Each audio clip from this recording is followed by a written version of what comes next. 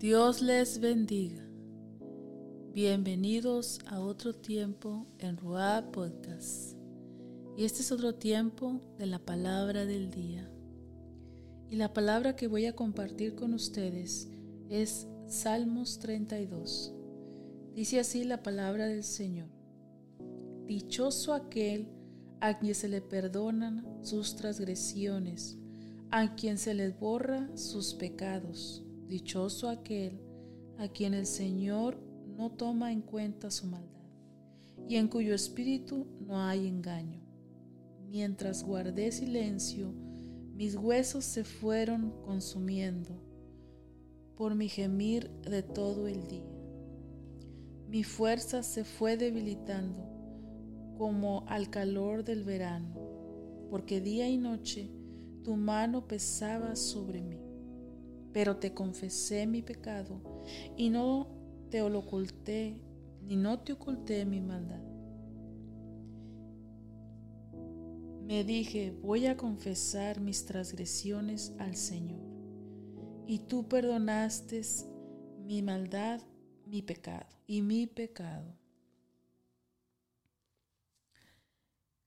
Así como dice la palabra del Señor, el no confesar el pecado, el guardar silencio, el quedarnos callados, trae consecuencias sobre nuestra vida espiritual, porque dice que la paga del pecado es muerte, es esa muerte espiritual.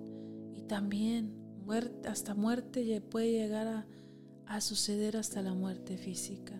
Pero aquí dice que mientras callaba, aquí David está expresando que mientras él calló, mientras él no le confesaba su transgresión, su pecado al Señor, sus huesos se iban secando y él se iba debilitando espiritualmente por quedarse callado. Y es así como es el pecado en nosotros.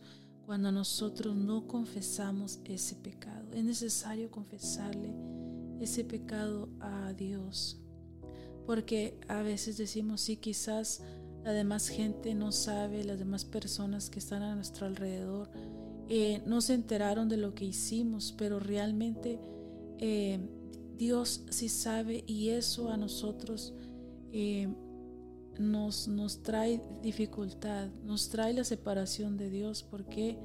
Porque nos va a separar la culpa, nos va a separar el hecho de que le fallamos a Dios, que ya no nos vamos a poder acercar confiadamente a Él, porque mientras nosotros no confesemos ese pecado, es una barrera entre Dios y nosotros.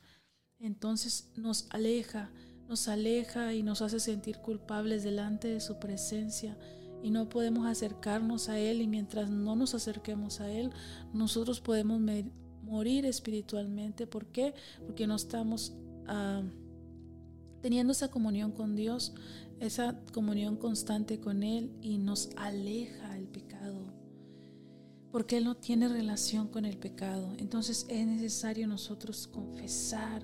Si hemos fallado a Dios, que no te aleje la culpa, que no te aleje la vergüenza, que no te aleje el remordimiento que hay dentro de ti, porque así como dice David, te puede suceder como a él, que pueden ir envejeciendo, trae envejecimiento, es tanto espiritual como físicamente, trae enfermedades. El pecado es muerte, trae enfermedades, se va tu paz, pierdes el sueño, porque dice David aquí que mientras él callaba y no le confesaba a Dios, él podía sentir a la mano de Dios como ese peso por haberle fallado a Dios. Dice que mientras guardó silencio, perdía fuerza y se envejecieron sus huesos, porque dice que día y noche podía sentir su mano. Tu mano pesaba sobre mí. El hecho de haberle fallado a Dios era un peso sobre él, porque él amaba a Dios, porque dice que David tenía ese corazón conforme al corazón de Dios. Entonces, haberle fallado a Dios era un peso enorme en su vida. Quizás muchos hemos llegado a sentir este peso sobre nuestras vidas de haberle fallado a Dios. Cae esa tristeza en nosotros, pero dice que es mejor nosotros acercarnos a Dios y confesarle nuestro pecado, porque también en la parte de arriba dice que dichoso aquel a quien se le perdona sus transgresiones, al quien se les borra sus pecados. Y el que tiene el poder de hacer eso, de borrar tu pecado, es Dios. Entonces es dichoso el hombre que confiesa su pecado y que se le perdonan sus pecados. Pero para eso nosotros tenemos que acercarnos a Dios, no alejarnos de Él. Que esa falta, que ese pecado no te aleje de Dios. Fallaste, reconoce que le fallaste, pero también acércate a Él y pídele perdón con todo tu corazón, porque Él no te va a rechazar, al contrario, Él va a borrar ese pecado y dice que nunca más se acuerda de ese pecado.